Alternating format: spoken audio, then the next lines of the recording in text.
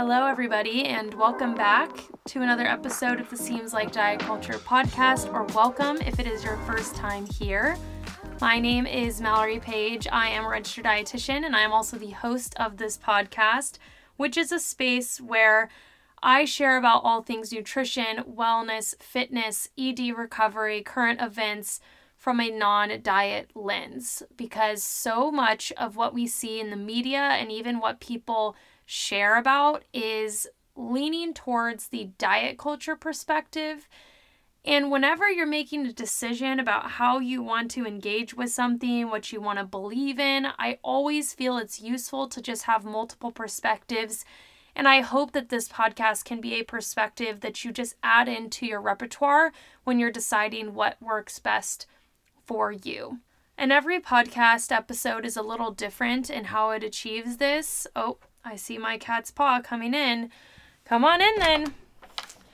Some episodes, that is a bad echo. We're going to have to wait.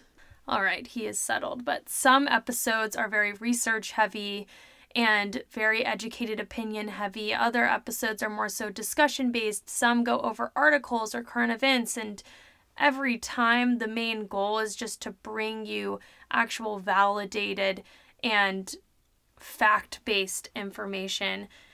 And I can't believe it's been almost 100 episodes of Seems Like Diet Culture. It's just wild to me. And when I was looking at that, I was just reflecting on it and feeling so grateful. And I was looking at my Spotify for Podcasters review, which is so fun to see. And I just felt so excited and grateful for how many of you guys have joined in this year. And no matter if you've listened to one episode or every episode or something in between, I just hope you know how grateful I am that you choose to be here. And when I was thinking about today's podcast episode, I felt like I just wanted to kind of touch base with you guys on the state of diet culture. And this kind of ties into the very first episode I ever made for this podcast, where I talked about, is anti-diet the new diet culture?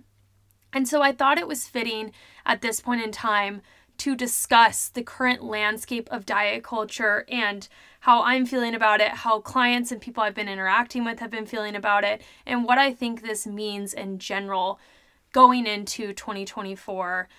And I wanted to do this partially because I think it's really important to check in, and I feel like many of us could be feeling the same way, but I also just felt like this was what was coming to me this week. And guys, honestly, the past couple of months in my personal and professional life have been very tough. There's just been a lot of stuff going on, and I don't say that for any sympathy, because I live such a privileged life and I am so grateful for it, and I am so lucky to be in this position, and I would never ever want that to get lost, especially in relation to everything that's going on in the world right now and in the US and the situation that I know many people are in. So just know that in me saying that, I am not trying to act like a poor me, my life is so hard. It's just not true. But I feel like in dealing with some of these personal and professional challenges, it also just always brings me back to this point of remembering how weird it is to have this dissonance between feeling so grateful for your life and your friends and your situation, and also still really struggling with something. And that reminds me so much of the days of my struggles with food and body image and exercise, because I felt like I was living in this really wonderful life, and yet there was just this piece of me that was always miserable because of these things that I was inflicting upon myself in those areas. And it's such a weird feeling, isn't it? How that can come up. And it honestly feels reminiscent of the environment that we are in right now with diet culture, and especially how that shows up on social media. In the very first episode that I've mentioned of this podcast, where I talk about the anti-diet movement, I talk about how anti-diet and non-diet is a newer concept, and it's a revolutionary concept that is still quite small in size in comparison to how often diet culture is talked about and shared.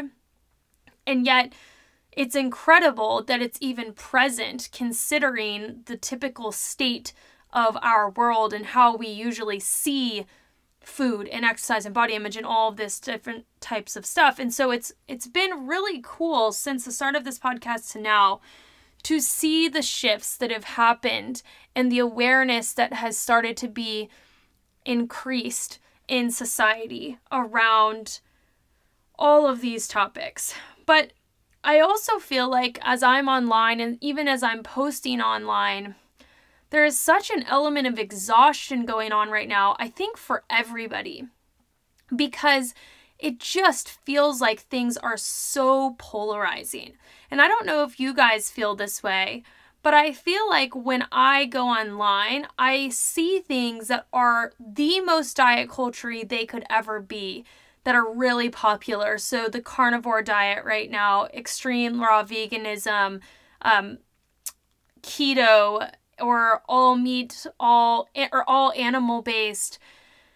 Ozempic, even. I'm not saying Ozempic is all diet culture. I have a whole episode on Ozempic where I talk through it. There are very real reasons as to why people use it. I'm also not saying it's a negative thing to use at all, but I'm just saying that can all feel like there's kind of this one camp that is on social media. And then it feels like there's almost this other camp that is completely non-diet. I think I would even put myself in this, although of course there's kind of a spectrum to this, right? But totally non-diet, like do not do anything at all with food, don't do anything with your body, and trust yourself. And those things feel so contradictory. And when you're coming from the mindset of diet culture that I explained, even if it's not the carnivore diet or whatever it is, right? Like I'm just trying to use the most extreme examples. And then you're seeing this anti-diet information. I feel like it's just so hard to reconcile the two different opinions right now. And I know this because when I share online and, for example, say something like people online recommending that people drink raw milk while saying that seed oils will kill you. That video, to this day, even though it was posted, I think, no joke, 3 months ago, gets comments daily of people arguing about raw milk, about how seed oils will kill you, about how raw milk is healthy, about all of this different stuff. And to me, that doesn't feel polarizing. Like that doesn't feel like this super non-diet opinion. But I think because of the current nature of diet culture and non-diet people within society, everything feels like it's almost an argument, right? Because to me, it's like, well, yeah, we have pasteurization. So most people know that drinking milk that is pasteurized is deemed as safer according to the research that we have. And we're not getting into the whole raw milk conversation here, but just using this as an example. But there is a whole host of people that just feel like that is so wrong. And ultimately, my belief is that every single person out there has the autonomy to choose exactly what they want to do. If you want to eat borax like people were earlier this year, that is your choice. I would not recommend you eat borax, but if you would like to, I'm not going to sit here and try to tell you that you can't, because it's not true. You can do whatever you want. But I feel like the challenge that's coming up with this is that it doesn't feel like there's any winning right now for anybody, because people are seeing all of this information and everything is so polarizing that even a middle ground can feel polarizing. You know, even saying things like, oh yeah, well, you can have a mix of all different things, you know, and you have to just find what works best for you. And then people are kind of using that in a way to weaponize either argument. And I don't think that there's a problem with people sharing what they want to share. I can't control if someone that doesn't have any credential or doesn't research things wants to share the way that they eat and tell people they have to do it. I don't have any control over if people want to say that they think science is fake. There's been a lot of that lately. But I feel like what I do have control over is just trying to help people see that there is no right or wrong when it comes to wellness. And I feel like that's always the point that I try to share within my podcast, is that there's really nothing that is universally true or universally not true, because we are all so individual. And whenever you see someone online that speaks without any nuance, it's probably a sign that they are more concerned with swaying you towards what they think you should do than they are concerned about truly empowering you or guiding you to do what makes you feel the best. And this is always what I try to do with people in my programs, whether it be Live Unrestricted or one-on-one clients that I used to take. I always want to help my clients reach a place within their life where they feel like they are living their best holistically, mentally, emotionally, physically, in every way. And my angle with that for the client that comes to me is helping them to reach acceptance with their body, freedom with their relationship to food, neutrality, and also freedom, I was trying to think of a better word, with exercise. But at the end of the day, the way that we get to that point is so different for everybody, genuinely. And it usually involves all different types of approaches. Yes, there are ways that we work on the physical things that we're doing with food, because if you are still stressed about food, it's impossible to release stress and live your best overall life. But there's also emotional work that goes along with that, and mental work that goes along with that.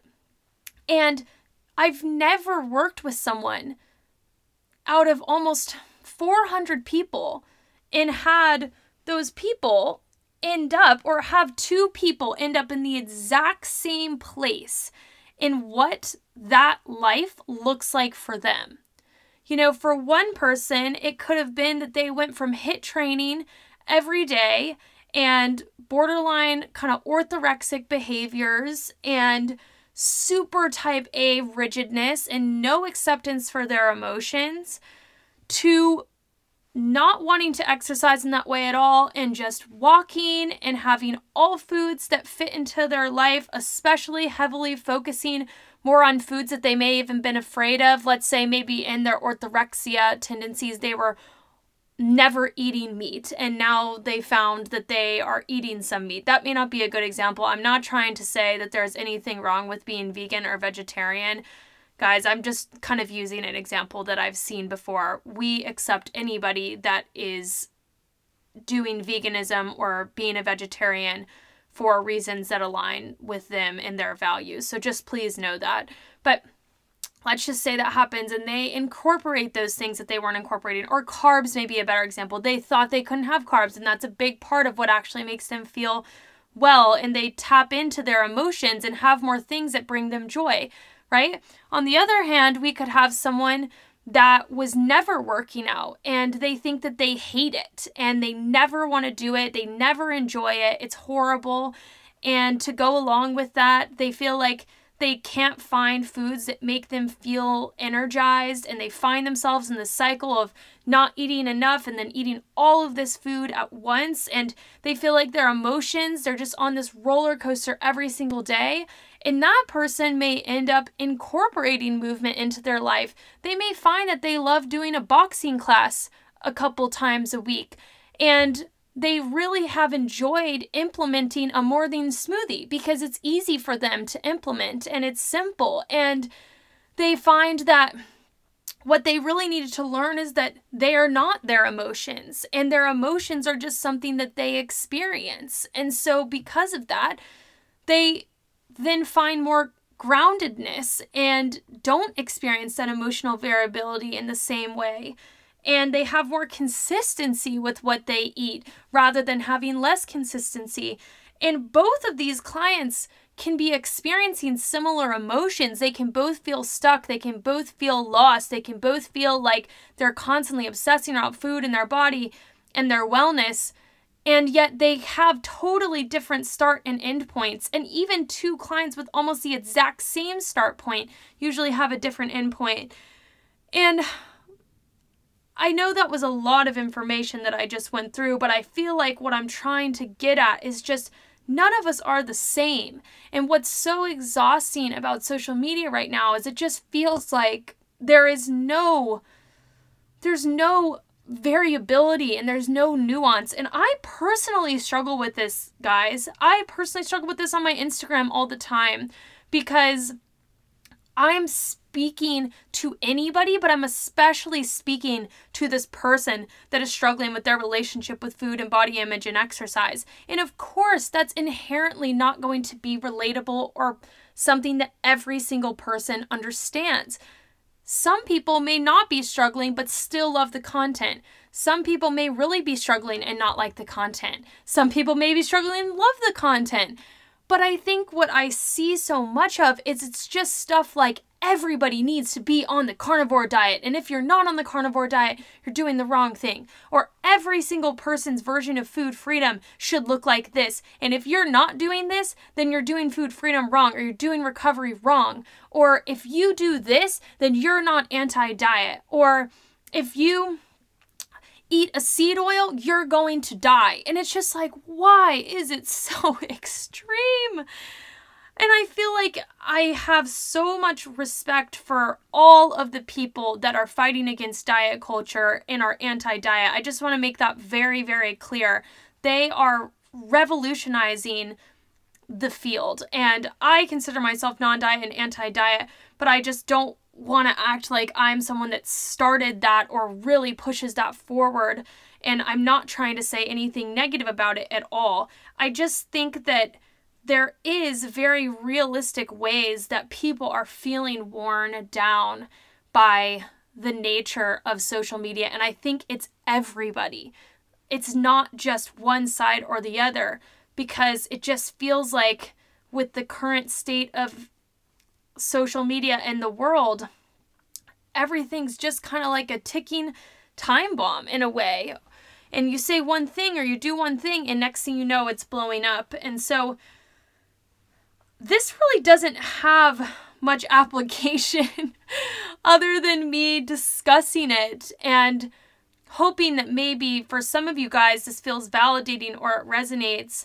But I feel like the takeaway would be to just remind yourself to be assured in what works for you and find people that you really resonate with their approach. That doesn't have to be me. It doesn't have to be anyone in particular. It just has to be who resonates with you. And I would always encourage you to ensure that the people that you are trusting are fact-based and you truly feel like what they're saying is valid, so that you are led to be safe with your choices around wellness and things that can really affect you.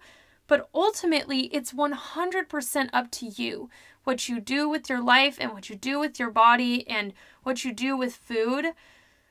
And it's really about evaluating how things make you feel.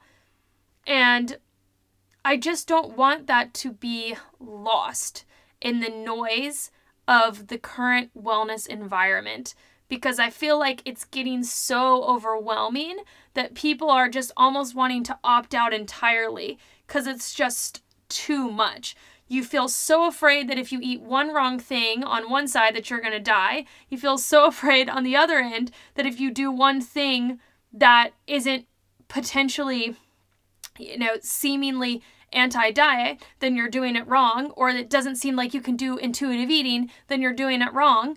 And it's leaving everyone just feeling like, oh, this is way too freaking hard. And so, yeah, I mean, maybe this is just all in my head, and now I'm just having a vent session with you guys, but I hope not. I hope this is resonating with some of you guys, just in the sense that it can give you some reassurance in terms of the fact that you're not alone in thinking this, and also validation that trusting yourself and your gut is so freaking important, and anyone you work with should be helping you to get back in touch with yourself.